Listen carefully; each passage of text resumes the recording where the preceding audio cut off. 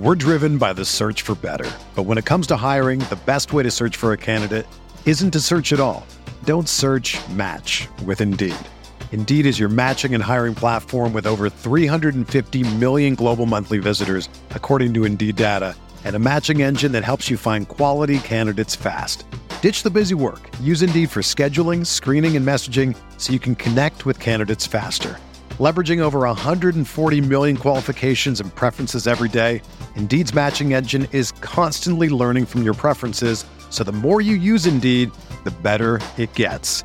Join more than 3.5 million businesses worldwide that use Indeed to hire great talent fast. And listeners of this show will get a $75 sponsored job credit to get your jobs more visibility at Indeed.com/Blue Wire. Just go to Indeed.com/Blue Wire right now and support our show by saying that you heard about Indeed on this podcast. That's Indeed.com/Blue Wire. Terms and conditions apply. Need to hire? You need Indeed. This podcast episode is brought to you by Coors Light. These days, everything is go, go, go. It's nonstop hustle all the time. Work, friends, family, expect you to be on 24/7. Well, sometimes you just need to reach for a Coors Light because it's made to chill. Coors Light is cold lagered, cold filtered, and cold packaged. It's as crisp and refreshing as the Colorado Rockies. It is literally made to chill. Coors Light is the one I choose when I need to unwind. So when you want to hit reset, reach for the beer that's made to chill. Get Coors Light in the new look delivered straight to your door with Drizzly or Instacart. Celebrate responsibly. Coors Brewing Company, Golden, Colorado. Welcome to the Arsenal Vision post-match podcast. Well, Perez has got the better of it, and he looks to get the better of Schmeichel, and he's done it. Wilshire's going to fall here for Alexis.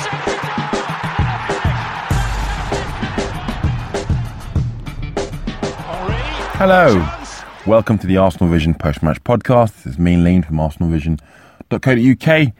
In today's show, Elliot, Paul and Tim will be talking about the excellent 4-1 victory away to Sunderland. It's been a really good weekend of football from a personal point of view as well.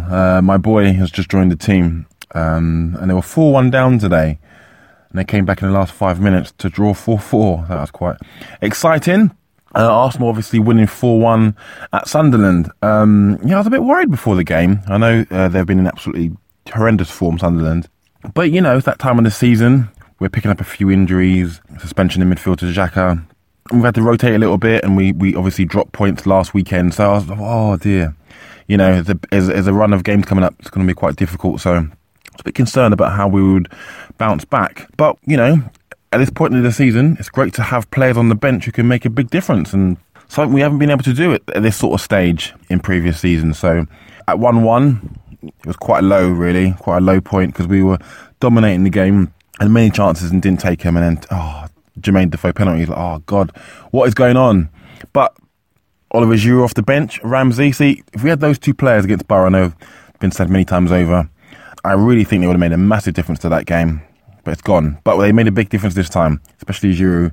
Two attempts on goal. No, 2 touches, wasn't it? 2 goals. Great goals they were too. So, and Alexis Sanchez looks fantastic again up front, which is great. It's still continuing.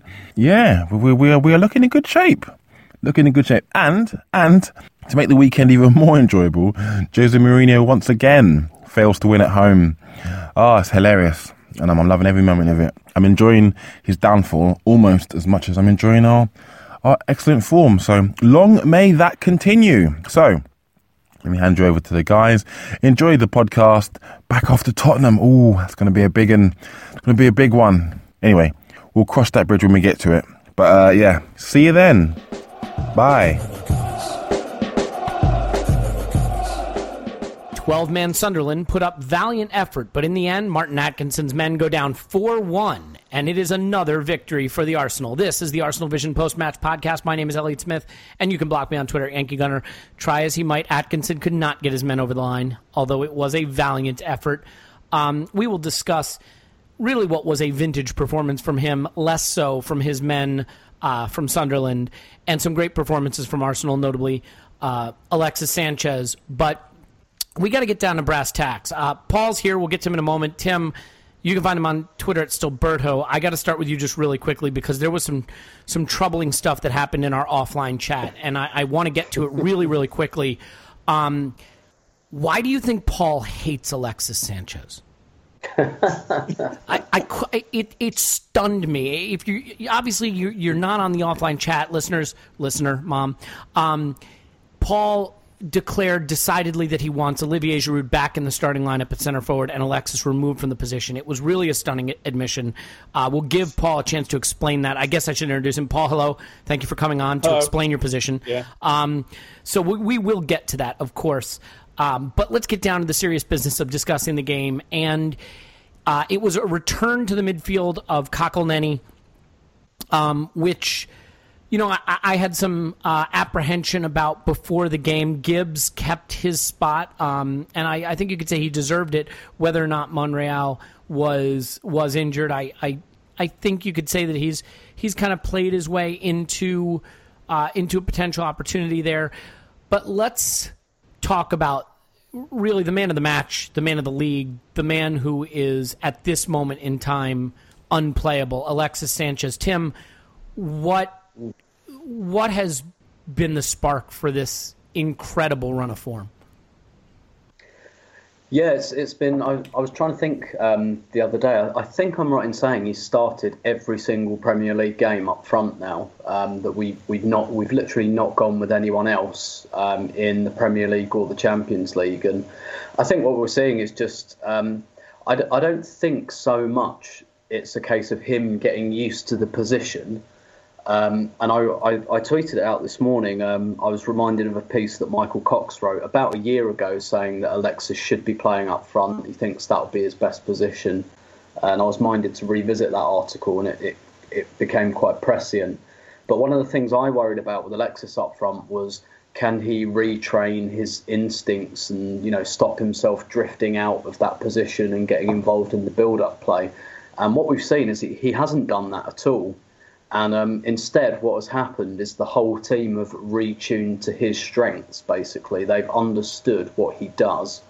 And so now what happens is when he does come out of that role, which he does quite frequently, and actually he's quite good then at playing those kind of whip balls behind the fullback or even behind the centre-halves who really then don't know what to do and end up quite often like neither coming out to close him down or staying back and picking up the run. They end up quite often just doing neither, and you get a good runner in behind. And what everyone seems to have realised is, oh well, if I run in behind, I've got a really good chance. And you know, Mesut Ozil's got that. Theo Walcott always had that. That's what he does anyway.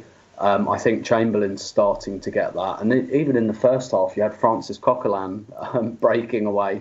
And he was clear at one point, and you know it was probably the last player in our team you wanted to be clear in that situation because he kind of hesitated. And I think it wasn't a highlight of his season. Let's put it that way. No. And I think what you've seen is basically the team have just kind of really worked out his strengths. And what I was really interested in is when he scored that first goal, which, by the way, what a brilliant orthodox striker's goal that is. And, showing that size and strength, you know, all the traditional cliches are not necessarily needed to to score traditional center forward goals if you have a willingness to work off the ball and an awareness for where to be. Indeed. And yeah, exactly, picking up the space. Like Aguero scores lots of headers. He's brilliant at it. And it's not because he beats players in the air. It's because he picks up the spaces. And the same with Tim Cahill as well was brilliant at doing that. But yeah, I think the speed and the conviction with which he acknowledged Chamberlain after he scored that goal just makes me think that was something that they perhaps worked on, or perhaps Alexis just said to Chamberlain and other players in the team, do you know what, you can chuck a cross in if I'm in there. And someone posted a video today actually of his 50 Arsenal goals because he's reached that milestone now. Mm-hmm. And actually a surprising amount of them are headers, and they are quite typical centre-forward headers. You know, him getting up and arriving in the box. And actually I appreciate he came on and scored a header and another goal from across himself. But I mean, that really, if Alexis is scoring goals like that, it kind of takes away Giroud's USP in terms of being a starter even more. Because if Alexis is just as capable of scoring headed goals from crosses, then, you know, this might just be a one-off. But like I said, he has scored quite a few headers for Arsenal.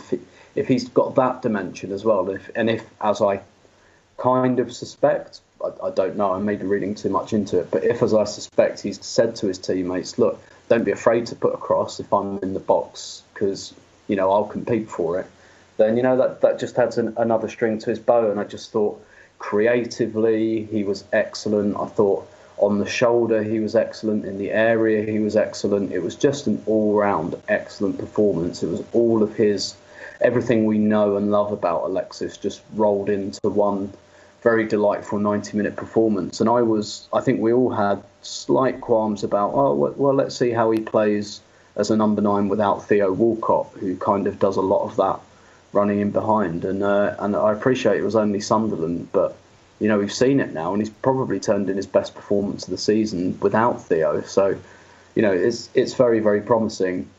It's funny, if you look at a chalkboard of Alexis's touches, right? Like where his touches come from, they're everywhere. He's got like 15 in our defensive half, 15 or 20 almost directly in the middle of the park, and then like another 20 in the attacking third. His willingness to run, to press, to come deeper for the ball and play people in.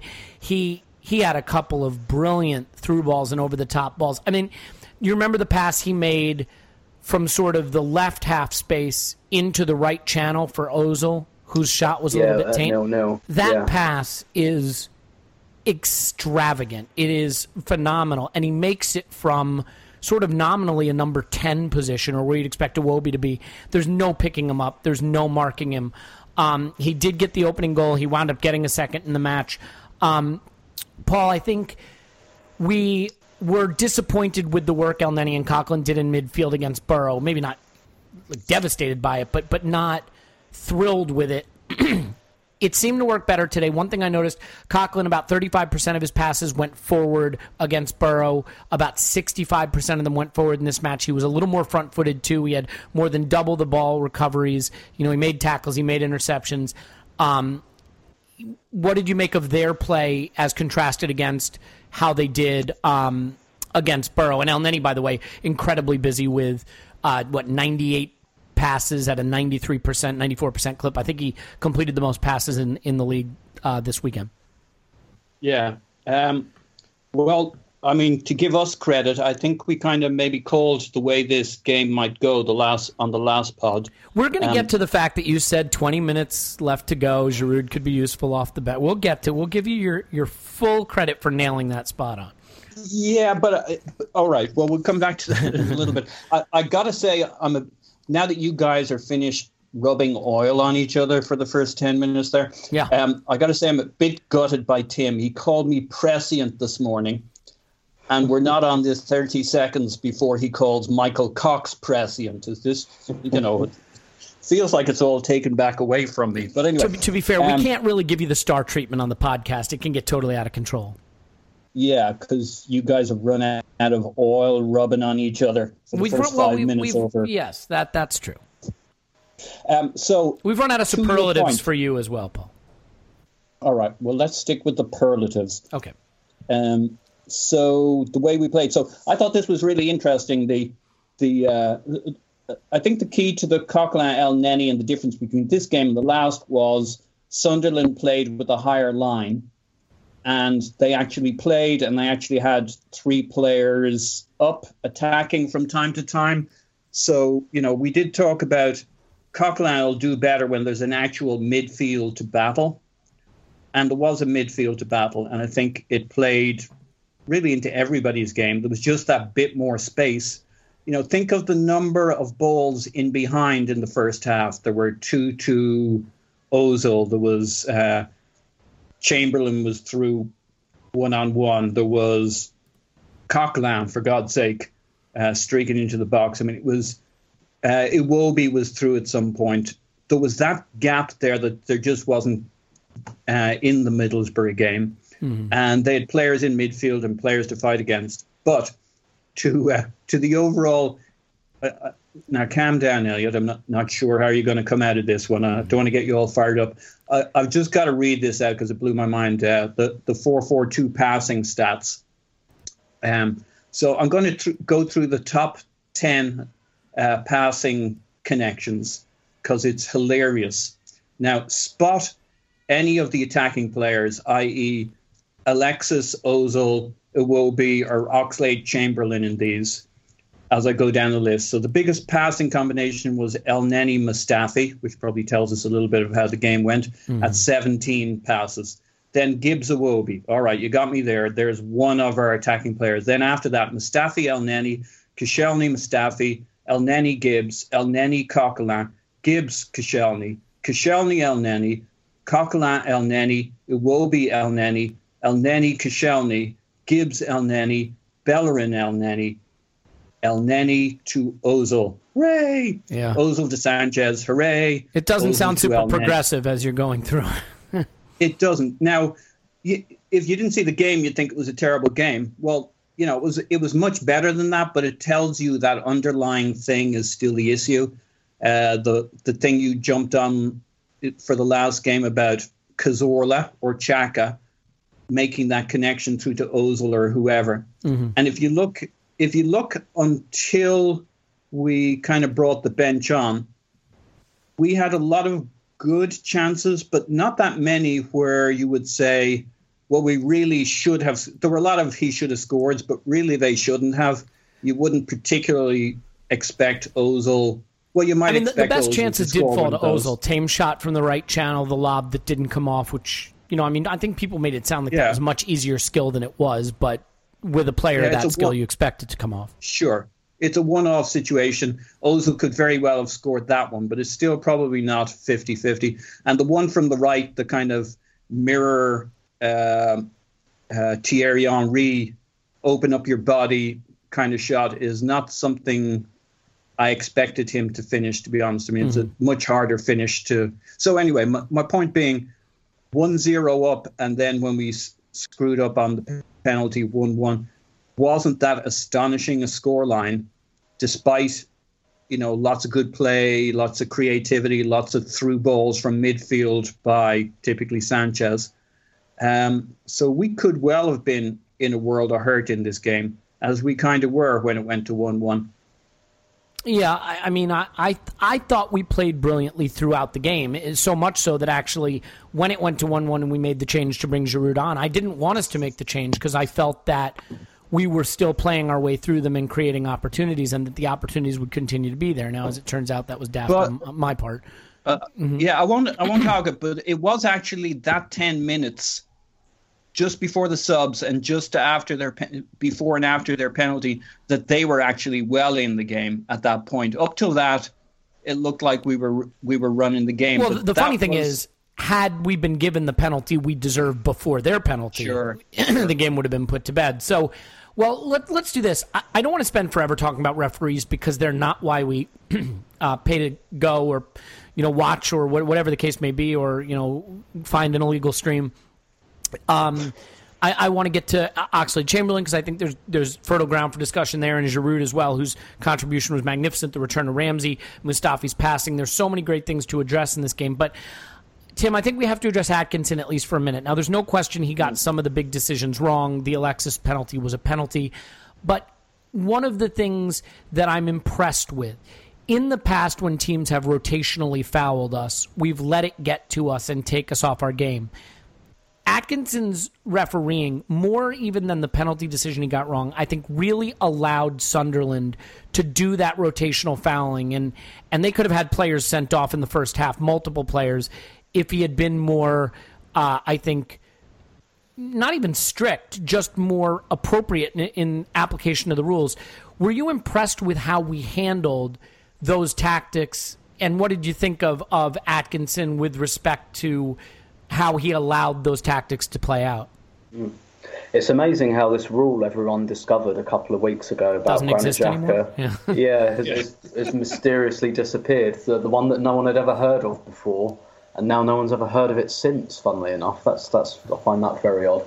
I was very impressed because they were very even-tempered about it, and actually sometimes I think that's frustrated people, myself included, about Arsenal, that we're not, for want of a better word, bastardly enough. But it's weird, right? Because it used to be we don't like it up us, and that's how you get us off our game, and that's why I think people got frustrated. But we didn't let it stop what we wanted to do or disrupt our game on this occasion.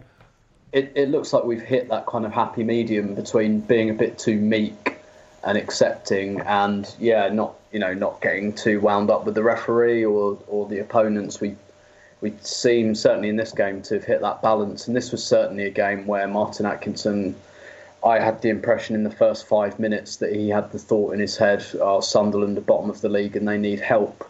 And I think you see this a lot with referees, and I just find it infuriating, like they're refereeing the under-9s or something rather than multi-millionaire adults, and that they think it's their job, even subconsciously, to get involved in that. You know how, like, when you're 3-0 up, you never get the penalty because the referee feels sorry for the opponents, and that's absolutely expressly not their job.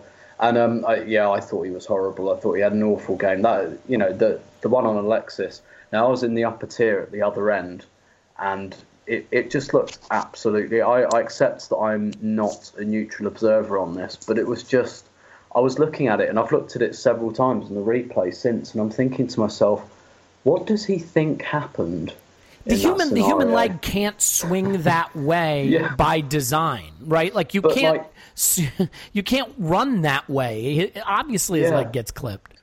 Yeah, I mean, he's beaten the man. He's beaten him all ends up, and he's moving towards the goal in the area.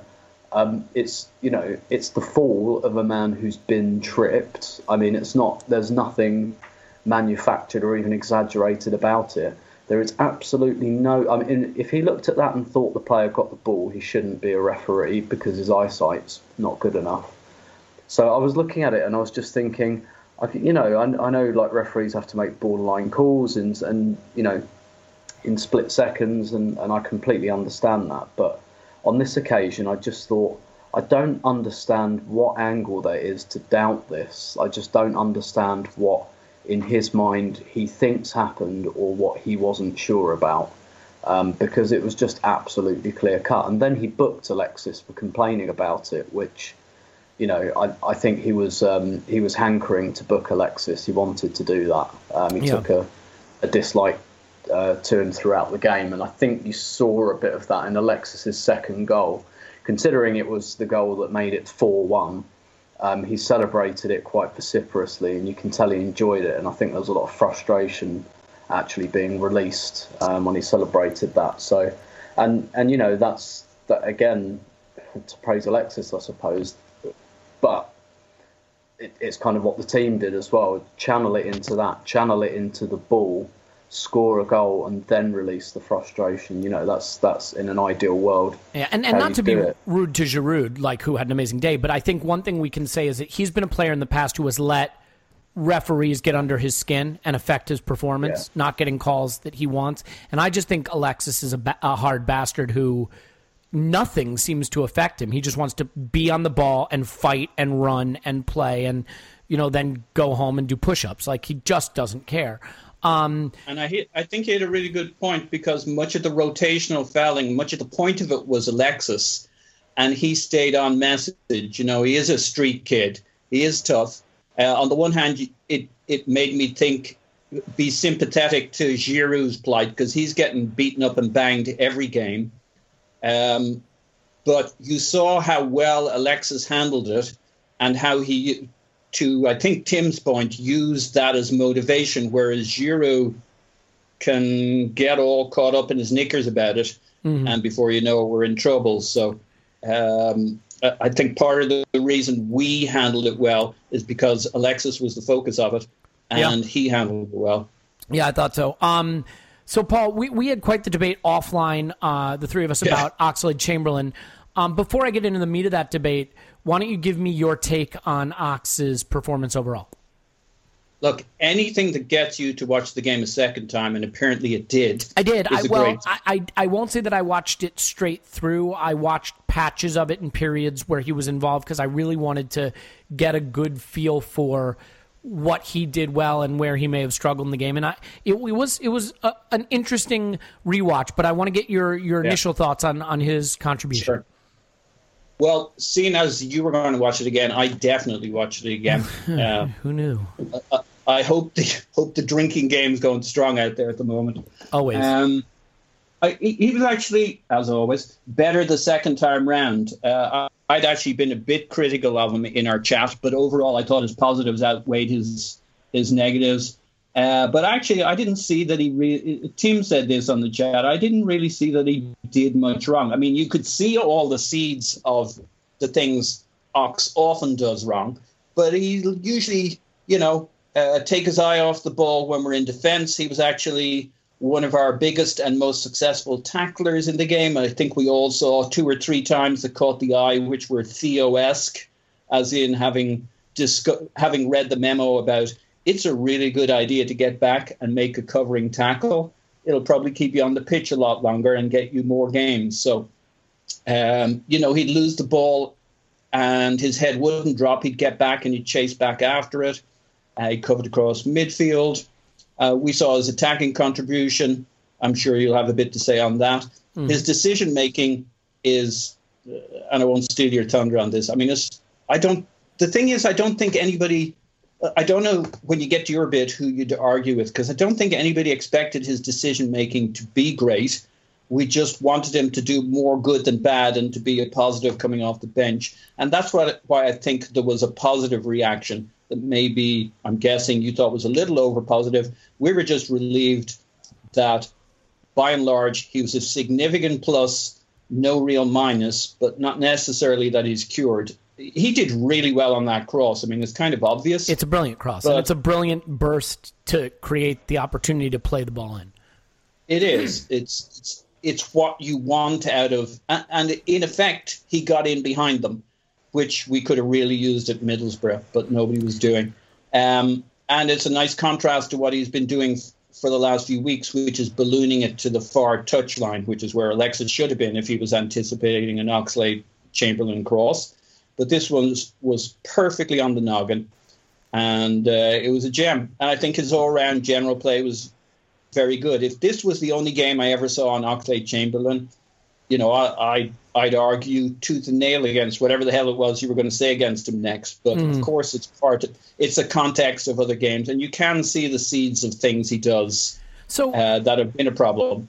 But one last thought, which was, we debated the EFL game. I don't think anybody'd argue against this, but it was clearly, whatever you say about the game, he had a good game for an EFL game, even for an EFL game. And it helped his confidence, and he felt good coming into this. And he didn't. I think it stopped a lot of his hesitations and self-doubt. Yeah, look, if you're getting goals and you're getting assists, at some point the things you're doing wrong become less important than the things you're doing right? I mean, if a player scores 3 goals every game, gets 3 assists every game, and has a mare for the other 88 minutes, you'll take it. You know what I mean? Yeah. Like, unless he's a central defender or a goalkeeper, that's probably fine. So a couple of things I noticed from watching his performance again. First of all, he has definitely worked on staying focused defensively. We saw him get bypassed in the EFL Cup game. I wouldn't be surprised if someone had a word in his ear about it. He had 4 tackles in this game. He covered defensively well, I thought, and stayed switched on. The thing I think that's interesting about Oxlade-Chamberlain is he may be the only winger we have at the club right now. He can stand the touchline, get the old chalk on the boots, as they say, and whip in a cross, or dribble a guy and burn him for pace up the wing. Theo could be that guy, but he's just proven time and again he wants to drift inside. Iwobi's heat map is almost always the same. It's hilarious. It's like the hot red part of his heat map is just above, like the just inside the edge of the box, outside the edge of the box on the left side, but central, right? That left half space. Half space, yeah. Right, yeah. And here's the interesting thing. It's kind of a bad example because it wasn't a good game for Iwobi by his standards. If you look at a pass map, Iwobi knitted everything together. He was really a part of the build-up, really a part of where the ball moved. Oxlade-Chamberlain was not. He was detached from the buildup, and most of it went down more of Iwobi's flank. The funny thing is, the reason I think Ox has frustrated me, and I think you guys will see where I'm going to go with this, he has been used mostly this season in lieu of Iwobi on the left. I do not think we are as effective with Theo on the right and Ox on the left, because neither of them are going to knit that play together, create those overloads, create those passing moves that allow Ozil to make deeper runs or Alexis to make the deeper runs, or Theo to come in. Oxlade-Chamberlain replacing Theo gives us the same kind of balance. We have that passing, that extra sort of midfield presence that Iwobi creates, kind of like Ramsey did last season when he was playing on the wing. And then we have the sort of wide channel running player in Ox or Theo, whichever one is playing. Oxlade-Chamberlain is still a player for me who looks his best when he is in situations where he can contribute as an individual more than when he can contribute as a teammate, which is funny for a player who got an assist in the game. But there were 3 key moments where he did things well individually but did not get his head up. And I sent them to you on Twitter, on WhatsApp, and you guys acknowledged that there are probably players that have moments like this in every game.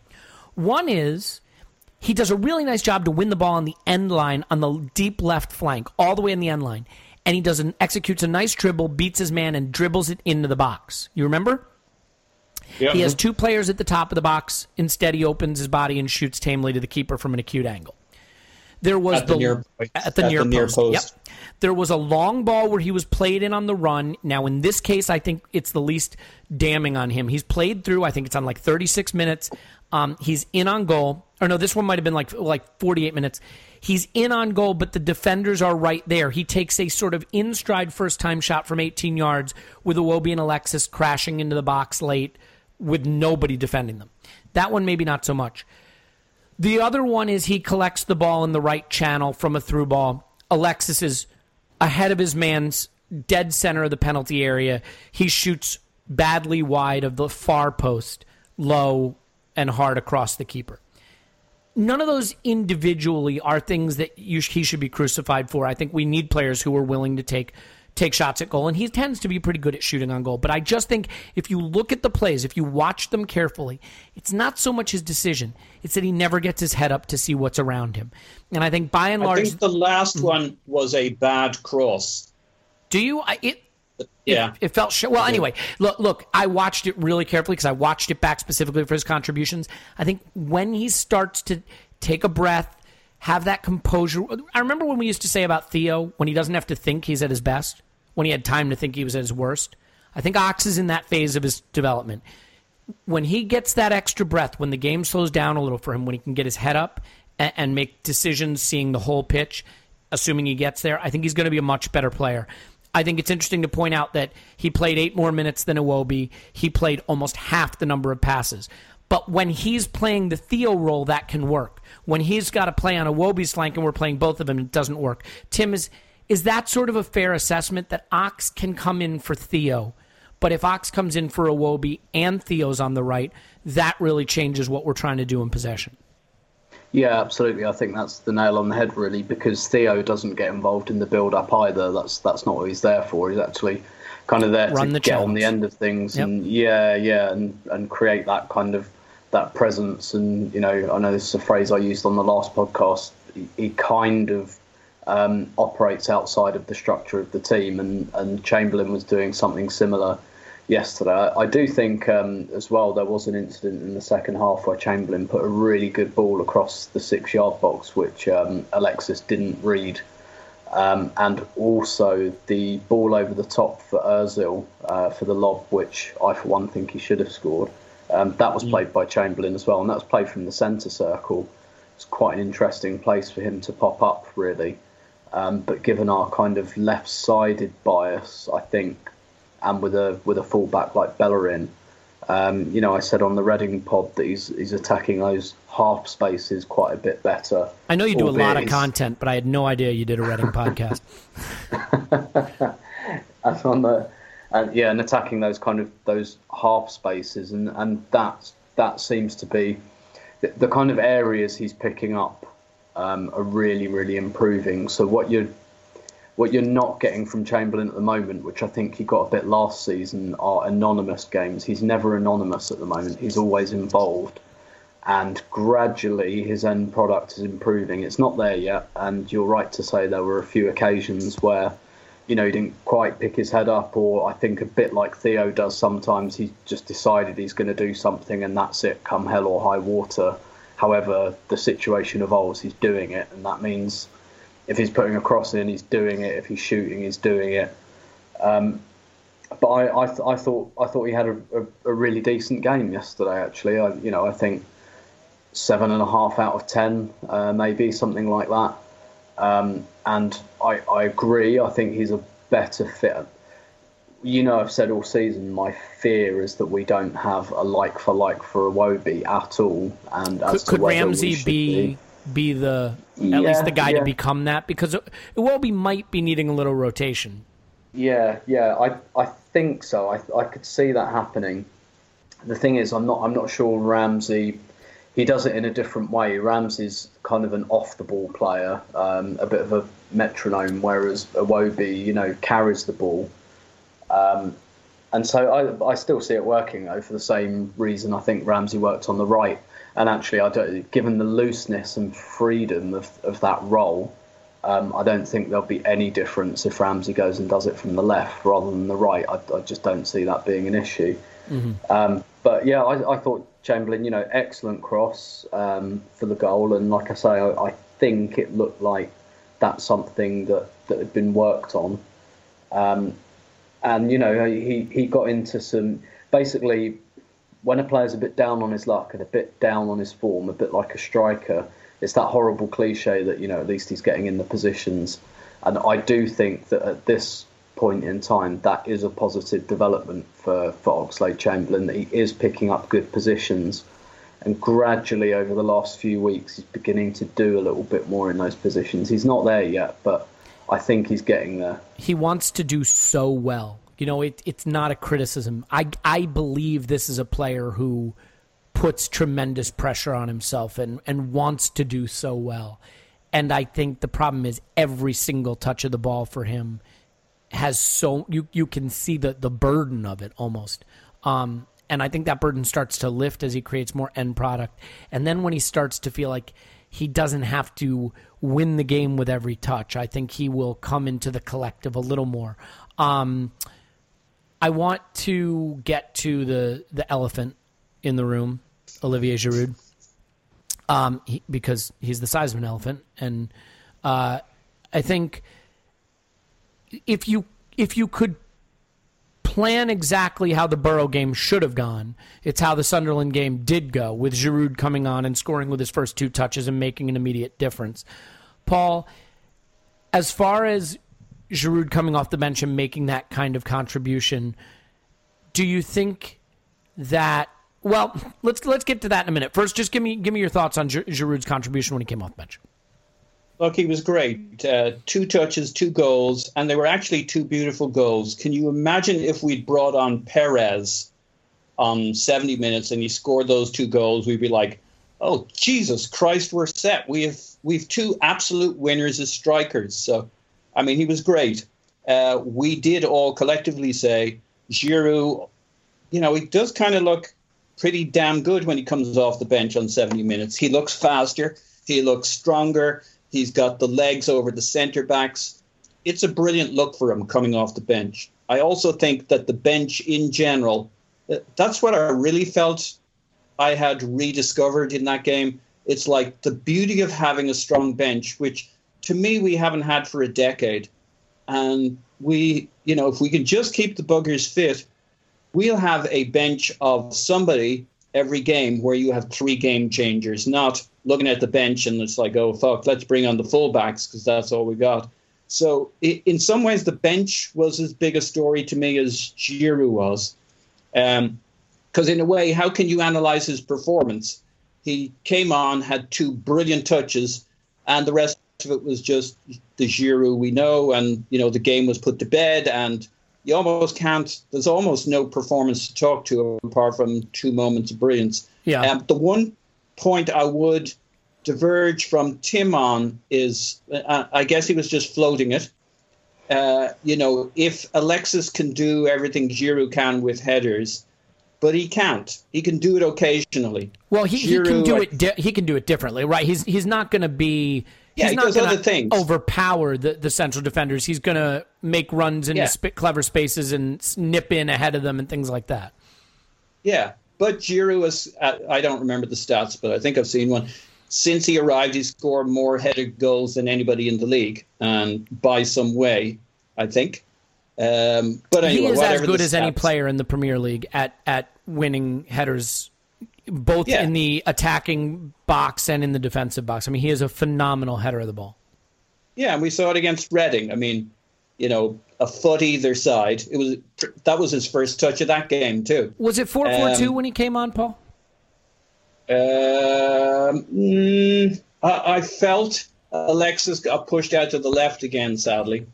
That's how I felt it was going. So, I kind of feel, again, it was hard to say because as soon as we went a couple of goals up, everything became less important and people just kind of went with feel. At 3-1, it turned into a free-for-all for a few minutes, didn't it? Yeah, and it was like feel the force, and I don't know what the formation was. It just felt good, and we were killing them, and they were in trouble. A funny moment in the middle of all of this discussion, for those watching it on TV, they didn't show the Ramsey substitution. No, so he just kind of showed up on the pitch. Well, not only that, he shows up in the box in the build-up to the third goal, and you're like, Gibbs clatters it off the bar after a pass from some guy with blonde hair, and my first thought is, Nasri, what the fuck? I had no idea who it was. I had no idea I had no clue. I'm like, holy fuck, they smuggled Ramsey on. We got 12 players on the pitch. I was just like, it was all done during the celebration for Giroud's second, I think. Yeah. But we did talk in terms of the bench with Giroud and Ramsey coming on. So for me, that was the big deal. I'm going to come back to you on Giroud because we have a bet. Every season it seems like we have a bet like this. We have one. We're going to announce it momentarily. But Tim, what was your take on not just Giroud's performance, but how we played with Giroud on the pitch? I think it confirmed what I always thought, that he's perfect for that type of situation. And, both goals were kind of trademark, really. You feel like if he'd have scored a hat-trick, he'd have completed it with like a flick at the front post. It's really, really trademark goal. Beautifully taken first one. That was not simple at all. It came at him at quite an awkward height, at quite a bit of pace. And, it's the sort of finish we've seen from him before once the ball's on his left foot, and the header as well. When you look at it again on the replay, he slightly misjudges the flight of the ball and he jumps a bit too high, but kind of readjusts himself mid-air to get his head lower and get like the back of his head onto the ball to loop it over the goalkeeper. And props to Gibbs on the first one, because one of the problems Giroud has being a left footer, he doesn't have what Van Persie had with tucking it away with his right foot. And good crosses coming in from the left and a wing back getting in behind. Although we talked about Iwobi maybe having a quieter game, you kind of got to pair it up with Iwobi Gibbs, and that's the side that all the business was done on. To your point, Elliot, in terms of versus Ox and Bellerin. And I thought Gibbs was very good. I think it will be interesting to see if he keeps his place in the side.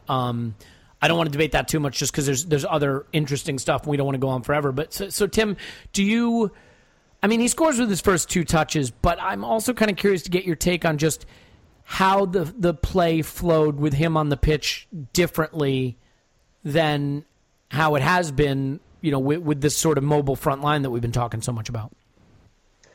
I'm not sure it really, really did. I think he scores with his very first contribution, and therefore it's weirdly it's quite difficult to read. It perhaps would have been a bit more interesting for the purposes of this discussion if things had gone on for 5 or 6 minutes and Sunderland had really reset and regrouped and reorganised. Well, right, because it opens the game right back up, right? You go back up 2-1, and now they've got to come out at you, and there's space, and it's not trying to break down a packed defense. Precisely, and actually, I don't think Alexis would have scored the goal that Giroud did in that manner.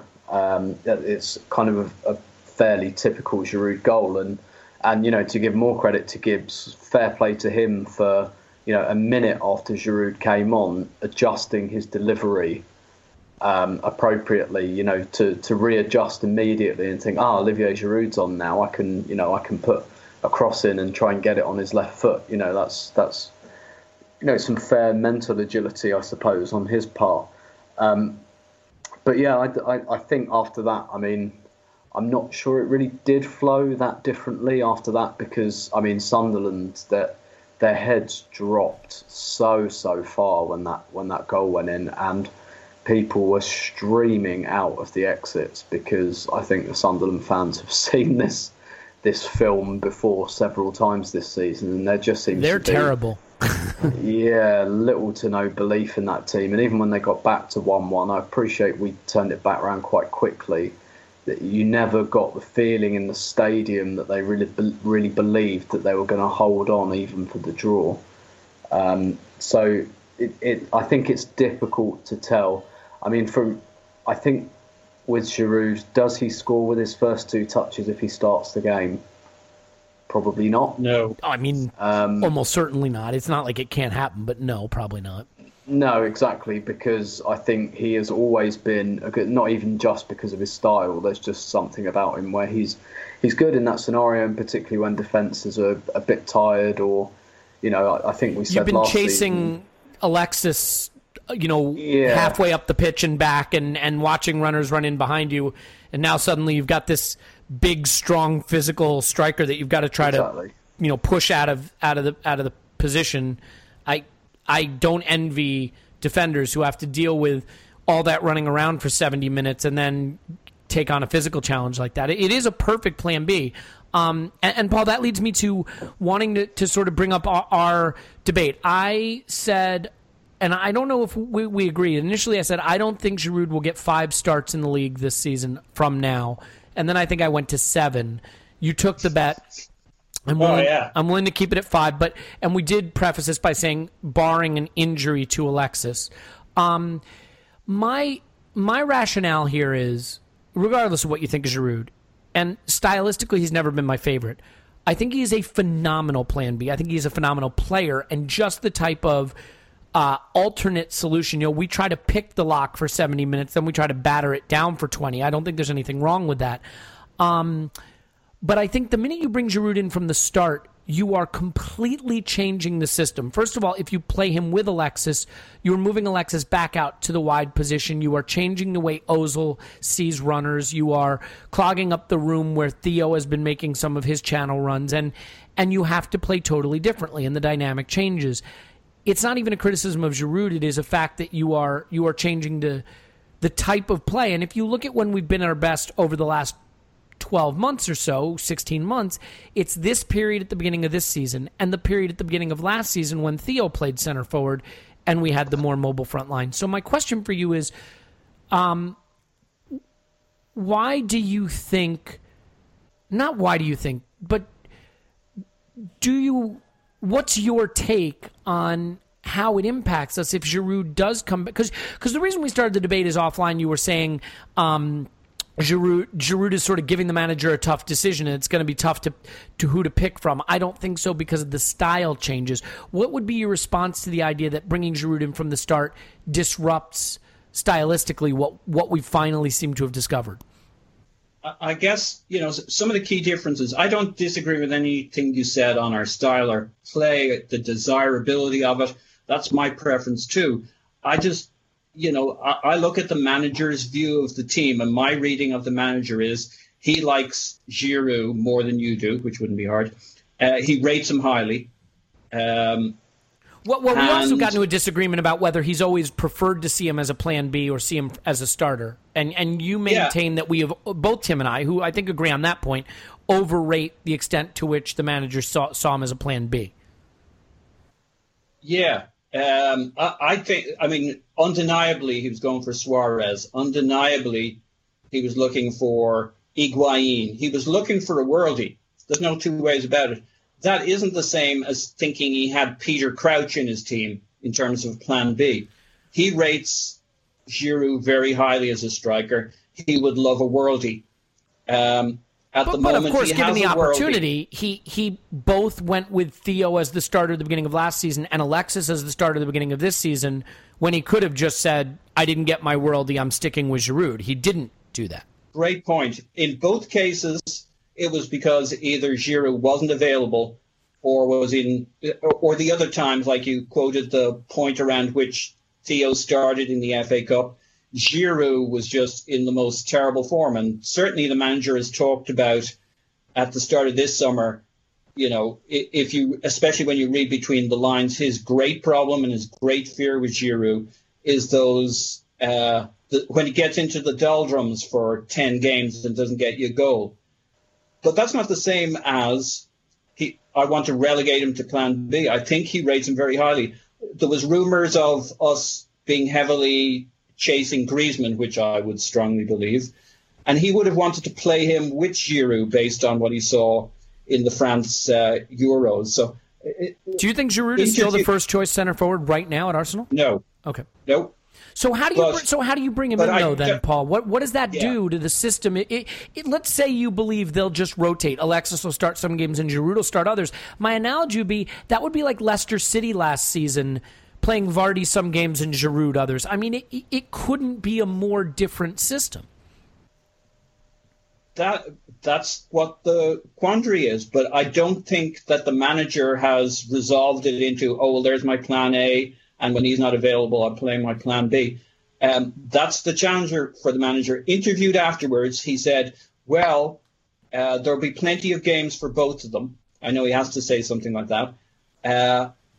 But I can also play a 4-4-2. I can play Alexis through the middle.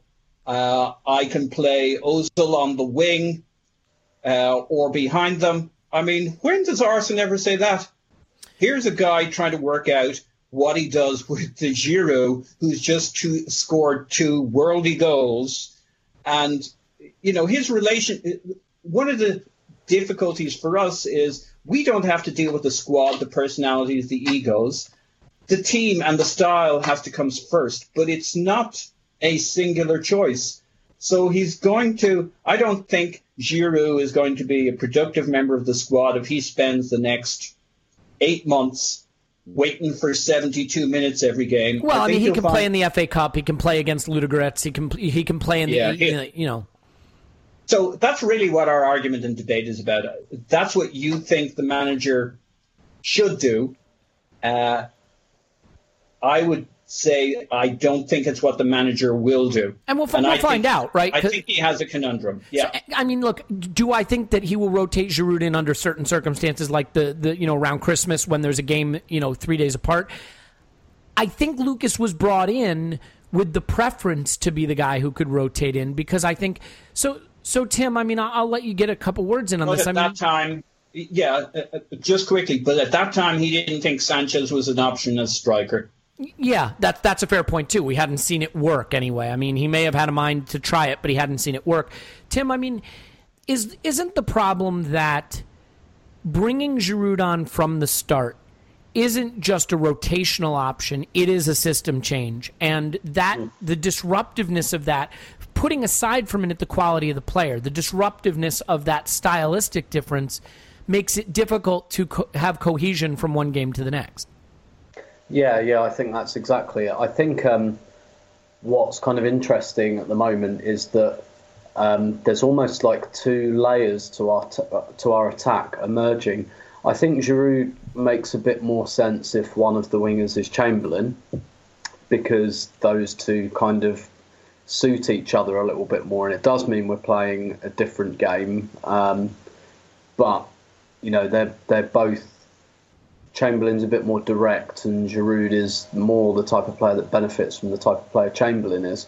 Whereas, the de facto first choice front 3, for me, there's no doubt at the moment that it's Iwobi, Walcott and Alexis. And, leaving the fitness situation aside, I bet my bottom dollar that against Spurs and Manchester United, that will be the front 3 he picks. And the front 3 that the manager picks for games like that tells you who he thinks gives him the best chance of winning. But I do agree with you. It's not really ever been a question of the quality of Giroud. It's a question of the style. And what that style means for our most important players, namely Sanchez and Ozil, and how they perform with him on the pitch. Exactly. Now Ozil, he provides plenty of assists for Giroud. He's a smart enough player to kind of adapt his game. But at the moment, what we've got Ozil and Alexis working right next to each other, playing off of each other effectively. And it's a very, very good situation to be in. And I don't think you want now to push those two players further apart from one another, especially because this understanding seems to be developing with every game. It's all still quite new. And I think they're both really enjoying it. And, managers also have to take politics into account sometimes, and he's trying to convince those players to sign new contracts. And Alexis isn't a player that gives many interviews, so we don't know how he feels about playing up front. But I think it looks like they're enjoying it, and I think you've got a much better chance of convincing them to sign a contract if Arsenal are playing really good football and they're playing together and they're really enjoying it. I'm not suggesting they weren't enjoying it before, but if they feel like something special is happening here, then it's not just a question of what's better for the team. In terms of playing the long game and getting them to sign contracts, then if the manager will know how happy or otherwise Alexis is playing at number 9. He looks pretty happy to me at the moment. And if he wants him to sign on the dotted line, then he'll keep him going there if that's where he wants to be. Yeah. One more question for you about Giroud, because I think this is sort of part of the problem for Olivier at Arsenal, both with the supporters and with the manager. How difficult is it for a manager and to some extent for supporters to warm to a player who goes through such vicissitudes, such highs and lows? A guy who can go 9 games without a goal, who can get petulantly sent off just because he's aggravated and not in the mood. I mean, is one of the challenges with Giroud that, for example, Giroud's a goal every other game striker, so's Alexis. But you trust Alexis to get a goal every other game. You trust Giroud to get 6 in 4 and none in 12. You know what I mean? Does that make him a really hard player for a manager to trust because you don't that barren spell, that poor spell could always be around the corner? Yeah, absolutely. And also the type of player Giroud is, he's quite predictable. Whether you can cope with what he provides or not is the question. But if you can, then you completely nullify him. And if you can't, then he's a real pain in the arse if you're a defender. With Alexis, I'm not really sure how you defend against what he offers, because what he offers is quite diverse. But yes, that does make it an issue. But I always think that in terms of Giroud's relationship with the fans, I think it would be, it's still pretty good. He still seems fairly popular to me. But I think it'd probably be more popular if he'd always been that plan B, and actually what you'd probably get is people saying, oh, why don't we start him? He always, scores off the bench and things like that. Mm-hmm. The problem in terms of popularity for him has always been that he's just not that top tier of striker that everybody's wanted. But I think most people acknowledge that, he's perfectly good and has his uses. But yes, it does make him slightly difficult to trust, particularly if that fallow period, as it did last year, comes during the real crunch part of a title race. Mm-hmm.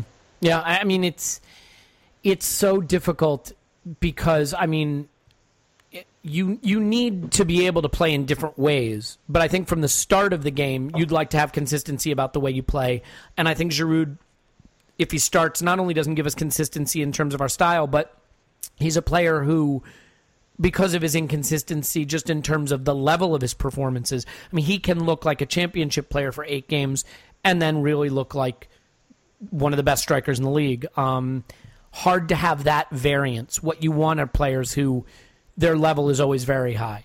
Maybe not always Messi level, obviously, but very high. And I don't think that's what it is with him. Paul, just one thing I'd add quickly on that one, though, is if you rotate Giroud I'm all for Alexis for most games or all games. But in my scenario where Alexis gets more starts than Giroud, but Giroud gets some starts in certain games, he's going to be a bit more like when he comes off the bench. He's going to be fresher. He's going to be sparkier if he's fit, but he's not playing every game. Part of it, I think, is, different metabolisms, different, fitness levels. He seems to be the slowest to come back at the end of the summer.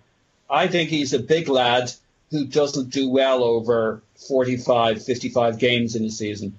Yeah. But he might continue to make it very hard for the manager in a good way if he's getting a couple of games here, a couple of games there where he starts because it's the right kind of competition. We've had an injury with Iwobi, so we want to switch. There's all sorts of scenarios that the manager will look to as a good excuse to get Giroud in there without necessarily giving up on Alexis being his preferred striker.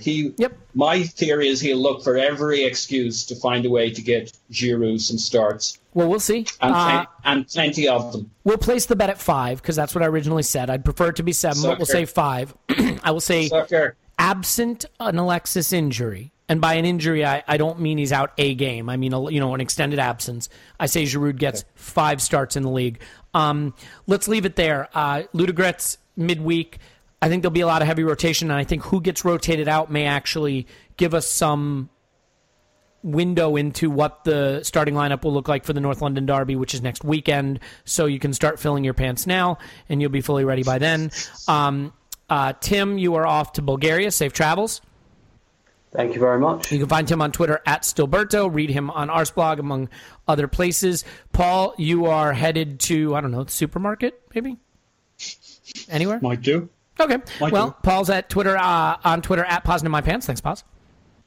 Yeah, I'm not blogging or anything, but I am at Twitter. Cool. He's at Twitter. He's at PosInMyPants on Twitter. I'll be waiting by my Twitter account. I'll be sitting there. My name's Elliot Smith. You can block me on Twitter at Yankee Gunner. As always, it is a pleasure. We will come to you after the midweek game in Bulgaria because Tim said he'd be available, so we're holding him to it. In any event, enjoy the Champions League football, the champions, and we'll be back to discuss that and the impending North London Derby. Cheers!